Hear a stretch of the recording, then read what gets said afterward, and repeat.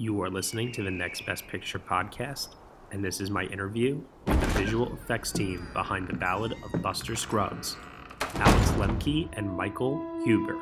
People are so easily distracted. So I'm the distractor with a little story. People can't get enough of them because, well, they connect the stories to themselves, I suppose. And we all love hearing about ourselves. So long as the people in the stories are us, but not us. This'll tell the tale. Hello, everyone. Welcome to the Next Best Picture podcast. I'm your host, Matt Neglia, and today I am being joined by the visual effects team behind the Coen brothers' latest film, The Ballad of Buster Scruggs. Please join me in welcoming to the show Alex Lemke and Michael Huber. Hello, gentlemen. How are you today? Hey, we're good. Hi, Matt. How are you? I'm doing really well. I just finished up my second viewing of The Ballad of Buster Scruggs. This time I watched it on Netflix. First time I watched it, I saw it at the New York Film Festival this year, and it's one of the most entertaining movies I think I have seen in 2018. It's been quite a bit of fun, to say the least, partially because it's 6 different stories, and if you don't like one story, there might be another one in there that you do like, and it has kind of something for everyone. And I imagine for you two, it provided a lot to work with and a lot to play with in terms of variety. So the first thing I want to start off by asking, before I get to more specific questions about those individual stories, is what was it like working with the Coen brothers? They're two very, very huge figures within the industry, and I just want to know what the collaboration process was like with you two working with them. Well, I think I'm going to start answering that question first. For me, it was my second time working with them. I moved to New York 7 years ago, and I got super lucky by becoming VFX supervisor for Inside Llewyn Davis. And I was working at Framestore back then. And so it was back then I had this, oh my God, these are the Coen brothers and they're the best filmmakers I know and stuff like that. But when you start working with them, you see that there's a very humorous bunch. They keep gaggling all the time behind the video assist when they see a scene they've written turned into something real. So that was really great to see. And at the same time, they come really well prepared into the whole project. And it was just a joy working on that, even though Inside Llewyn Davis is not a big VFX film. It had 300 shots or something like that needed something. And then they approached us early last year when they were preparing for Ballad of Buster Scruggs. And then, Michi and I went into the first pre-production sessions and started to break things down. What could be a visual effects? How should you approach it? Like the book, for example, we talked about that really early about the illustration. There's the book that's kind of like the combining element between everything. And I mean, the question was, is that going to be shot for real or should it be done digitally? And who's going to do the illustrations and stuff like that? In the end, they shot it for real. In the end, they found this great artist who did these fantastic illustrations in the style of N.C. Wyeth. And but early on we were spitballing and thinking, well, would it work better if we did it digitally? What would that give us in terms of control? But I think that's what they do. Like they understand filmmaking, and so whatever the movie needs to tell the story best. So if it's a visual effect, then that's fine, but it doesn't have to be one if you can do it in camera. And so they will always pick the approach that serves the story the best. And that's probably what we liked best too, because that's the same way we approach with VFX in the same way. So it was very easy to talk to and develop stuff together. And for me, it was the first time working with them, and I just liked a lot how they approach filmmaking. It's just a very story-based approach, and that's what my approach always was for VFX too. So so the collaboration came kind of natural. It was just fun to do. So.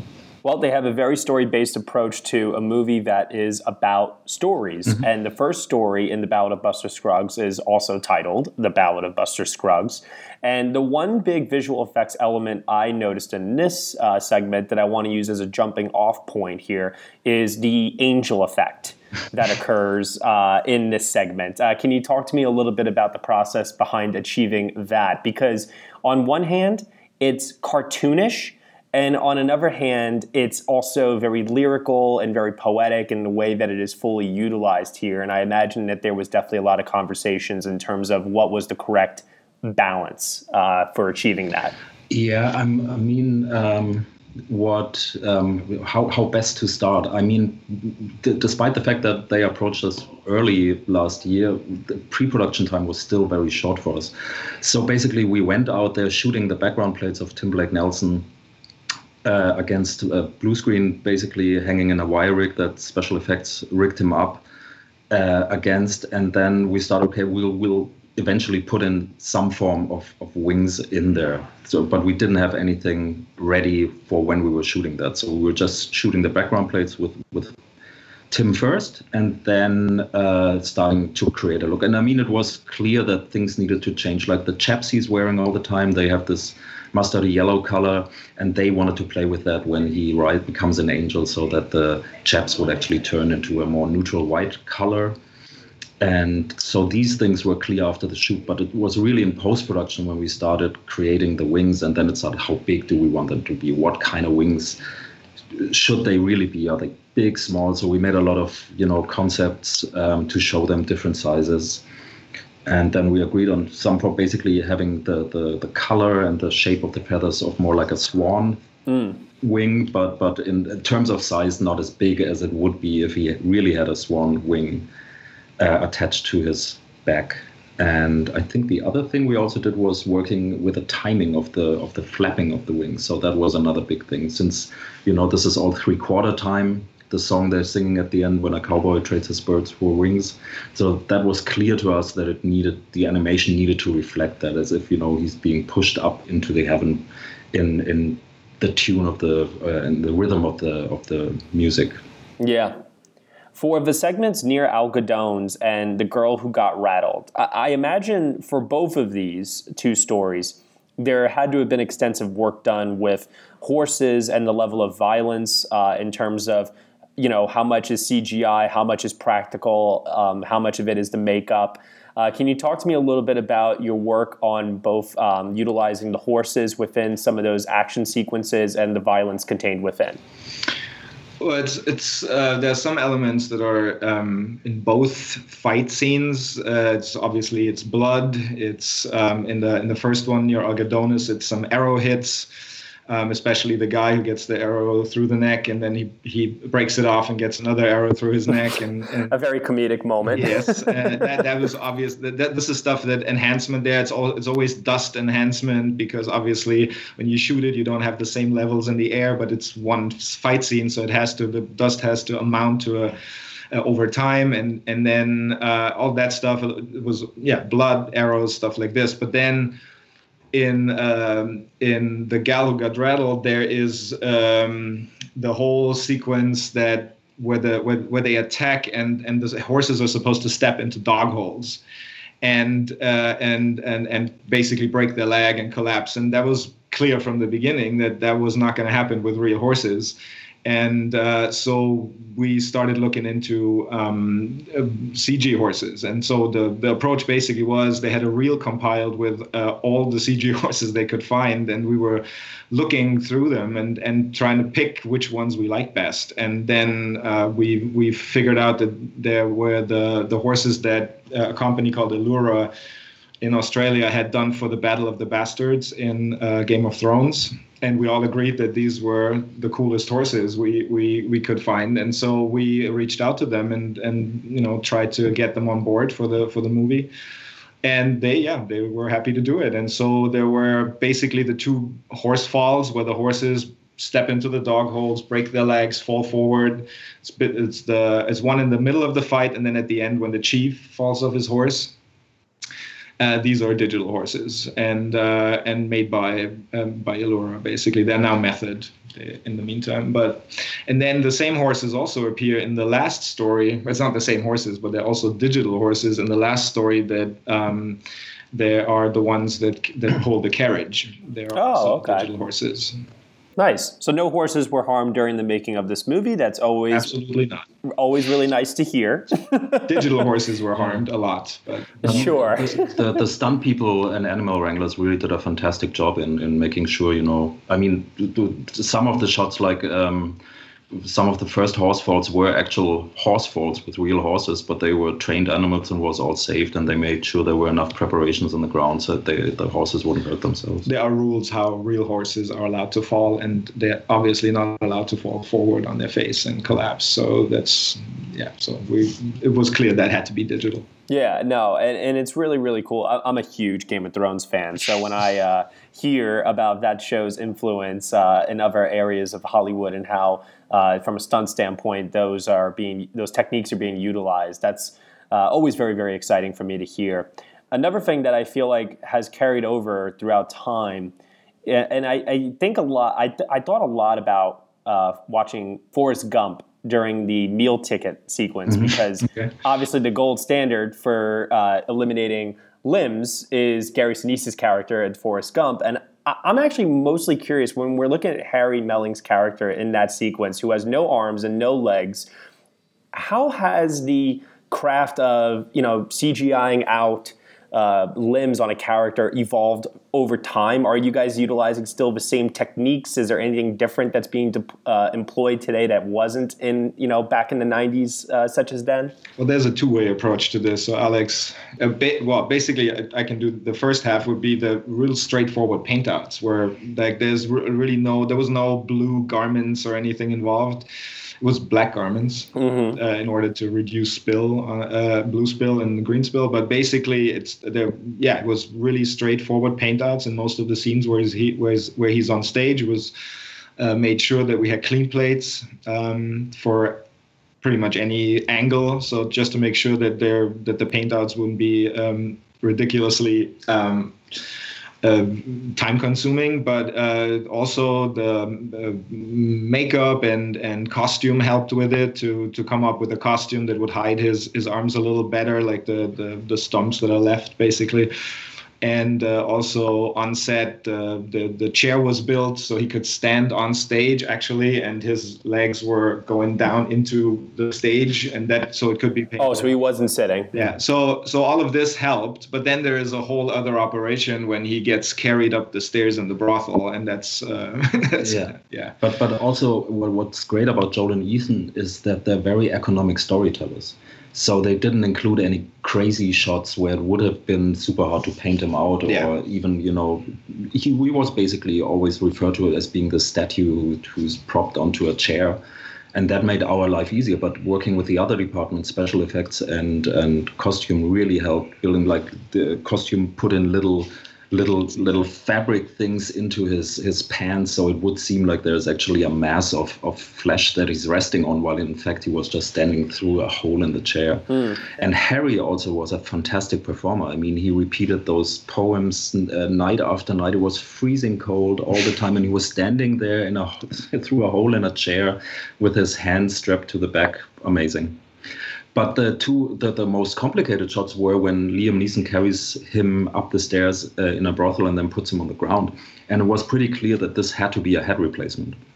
Now, but what the action actually dictated was a super complicated move. And at first we were just thinking about shooting him against Harry's head against blue screen on a turntable or something like that. It was pretty clear that the move they devised on set wouldn't work out for that. So we came up with this super elaborate motion control, motion-based setup, which basically meant that Harry would be strapped into his chair again, on a blue screen this time, on a computerized motion base that would basically move him around as, the dummy in the backpack on Liam's back was actually moved up the chairs, if you understand what I'm saying. Yeah. Stairs, yeah. So, but unfortunately, you would have had to get such a big motion base for the full volume that he's traveling through, that this would have been impractical. So we took the translation out of the motion base and packed it into a motion control. So Harry was actually static on the ground on a motion base that would rotate around, and then the motion control camera would pretend would make it seem like he's moving through space. Wow. And at the same time, Bruno had to adjust the lighting because he's going through all these different light sources. He passes a red, light on the left-hand side of the wall and goes up to a clear, and this was all animated while we were shooting it. So Harry was rotating on a static chair. The motion control camera was moving behind him, and the lighting was animated. And to make things even more complicated was that the motion of the original take was so fast that if the motion base would have run at that speed, we would probably have broken Harry's neck. So we had to shoot it at half speed and then speed it up in post. So it's a super, super complex shot. And which nobody would think, because it's really just a guy being carried up some stairs, and it turned into this giant operation. and the shoot itself took like 2 hours or something like that. Wow. But it was a month of preparing. Jeez Louise. And month of post too.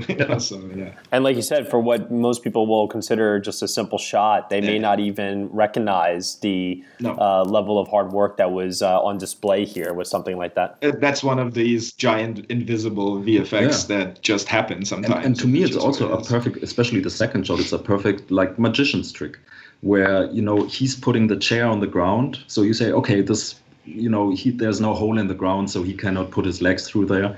And then you pan up and see his head, and then you see only the back of his head, and you go, all right, they probably just put a dummy in there.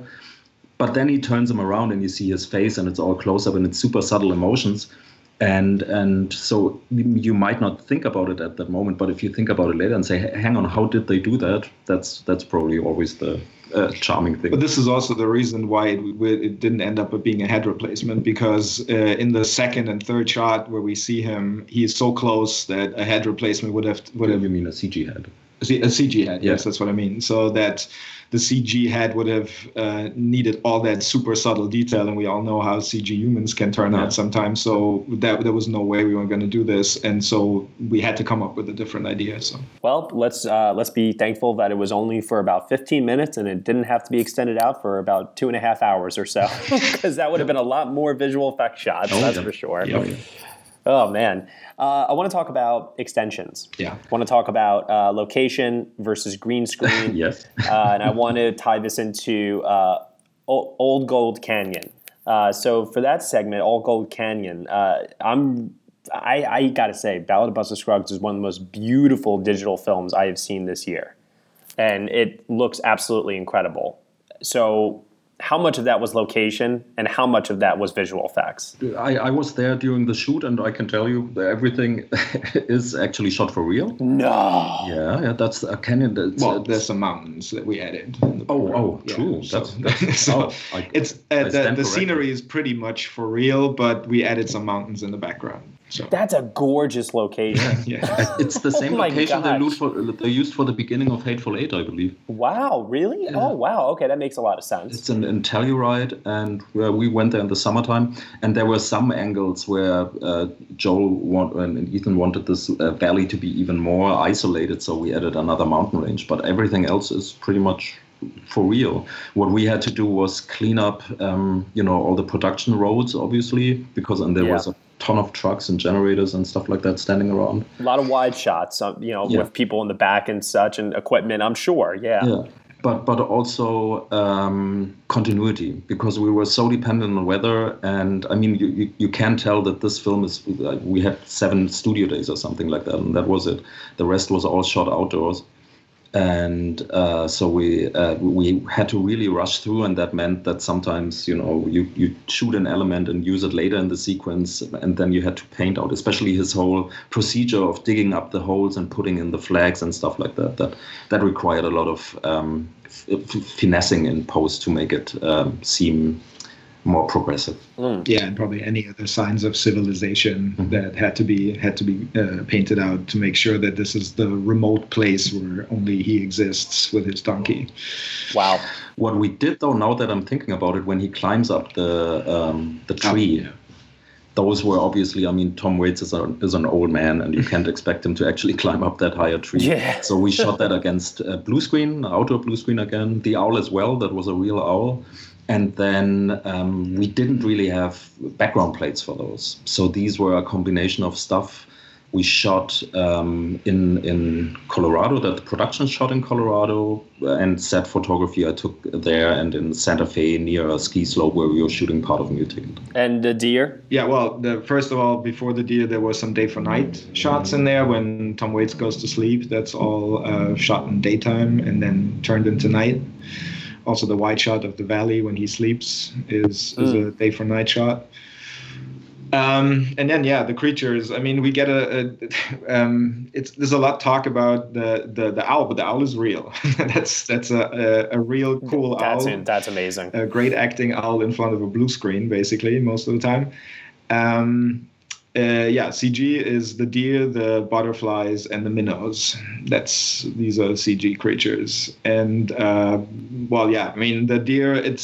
The whole story with the deer is basically that this is a nod to the old Shane movie, which has this opening sequence where we see the deer do this specific move, and through his antlers we see the kid approach, and so they wanted that move somehow similar. And the thing is, I don't know about deers in detail, but it seems like you can't really train them to do specific stuff at a specific time. So you can either just stand there with your camera and wait, which they didn't want to do. And it was clear that the deer had to do specific moves, specific timing, where he is in space and what he does. So it was clear that this had to be a CG creature, basically. Gotcha. And that was the mill in New York who did that for us. Nice. The last segment, The Mortal Remains, very dreamlike in its visual approach. I'm going to take a guess, and you can tell me if I'm right or wrong here. I am guessing that everything outside of the carriage while they are riding in it is not real, like that was shot on a stage. That's not shot at all. That's all. That's all digital. So yeah. So okay. So I was correct. Yeah, coach so is blue screen and the outside is digital. So how did you all go about with getting the approach for the very dreamlike quality of the look of that segment? Because it does change from dusk till the evening time, and it looks very. It just looks very surreal when you watch it because of the use of the colors mostly. That's exactly what it was supposed to be. Like, it was always talk about what is this, and I think the idea always was to have it look almost like a theater stage, to like a stage play, like nothing. Surreal is probably the best way to describe it. In a way, like unclear what it is and unclear where we are and why we are there. So that fits the story the best, I guess. And that was always the approach from the beginning. And I think that was also a sequence where this is the first film the Coens shot digitally, and this is really a case in point for them to do that, because most of the actions were fully performed. So they had this long master shot from different camera angles of the full performance of every actor, and that meant you had to have the camera running a long time, and then they were able to pick that out later on. And the DP, Bruno Delbanel, what he did was basically pre-program the lighting to start off, the stage lighting to start off at sunset, and then go into this cold, nighty look. And then even further down in post-production, he said with his colorist Peter Doyle, and they pushed the look even forward and added, masking, power windows, and sharpening as well to make the faces stand out really and become graphical. And as you probably know, this is the last story they wrote actually for that film.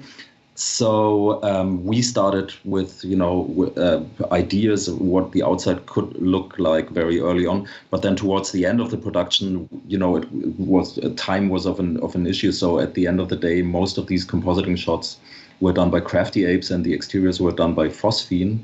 We did the shots where the Frenchman is actually leaning out of the carriage and looks up to the to the coachman driving the carriage.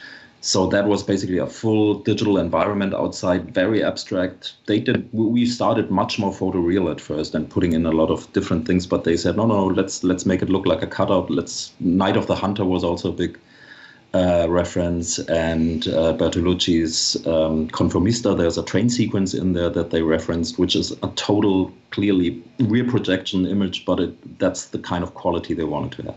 And then we did the stuff when they get out of the coach at the end, basically the environment, which was also a stage, and it had to be extended in a few directions, and also the CG horses had to be put in because they were not. There was no way to have those real horses on that stage. So, well, we had real horses on the stage, but they couldn't. They couldn't run that fast. They would run straight into a wall. So there would have to be. So there would have to be CG horses as well. Wow. Okay. Very cool. I have one last question. It is an easy question, but it might be a hard question. But I will say that there is no right or wrong answer. Which of the 6 stories is your favorite in the Ballad of Buster Scruggs? I knew that was coming. Yeah, and that you're not the first one to ask this, but it's really hard sometimes because it changes. Yeah, no, I can imagine that. For me, it changed. Sure. Yeah, so one day I do feel like I like one. It all depends on mood because they all capture a different type of mood. Yeah. So yeah, I'm with you on that. What's yours, Alex? Mine's definitely Meal Ticket. Yeah. Okay.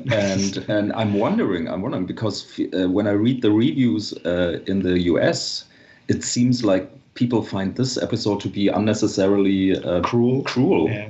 Whereas if you read the German reviews of the film, pretty much everyone loves it over there. Yeah. I wonder if that has to do with German fairy tales and stuff like that. I'm not sure. It's a mean fairy tale. Yeah, it's cruel, but it's beautifully shot, and it's just one of the stories where I got sucked into that from day one. So that was always my favorite story, and it probably will be. Meal Ticket just stands out to me as a story that is just, especially the visuals. I just love how it's shot. All right, very great, excellent. I'm glad to hear that this was, like I was saying in the beginning of this, a project that provided a lot of variety because of the different stories, and that must have been very, very fun for all of you. And of course, who doesn't get excited to work on a new Coen Brothers project, especially one that, in this case, like you said, shot digitally, which is different for them. So I'm sure it provided some different opportunities as well. With that said, Alex, Michael, thank you so much for joining me today for this interview. I really, really appreciate it. Thank you for having us. Yeah, no, absolutely. Are you able to let anyone know about any upcoming projects that you two will be working on where they can see your work next? Well, we are actually right now working on the new Ang Lee movie. Ooh, okay, that's exciting. Yeah, which in that crazy format, the 4K 120 frames per second stereo.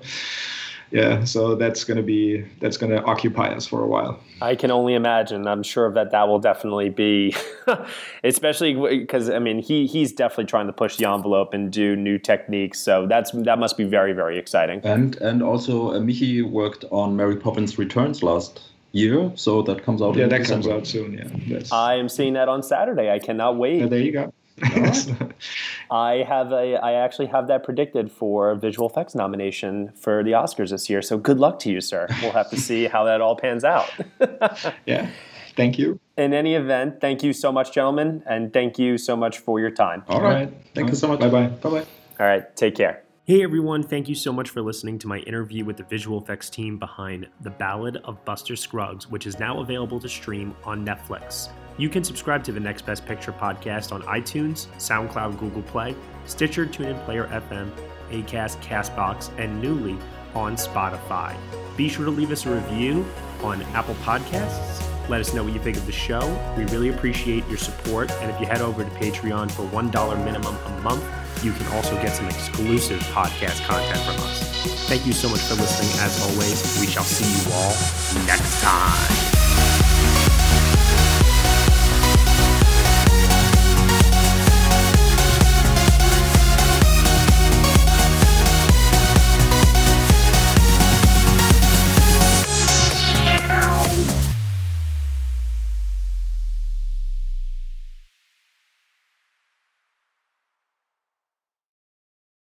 Hey there! I'm Hannah. And I'm Audrey. We are a sister filmmaking duo and co-hosts of Sleepover Cinema, our show where we analyze the films that created the collective unconscious of the girls, gays, and theys of the late 90s and early 2000s. Princess Diaries, The Cheetah Girls, Aquamarine, Cinderella, the one starring Brandy. We haven't stopped thinking about these movies since we first saw them, and we want you to rewatch them and review them with us. Are these movies as bad as critics would have us believe? Do we even care if they are? We are always unpacking that very question on Sleepover Cinema. Check out Sleepover Cinema wherever you get your podcasts or at evergreenpodcasts.com. See you soon.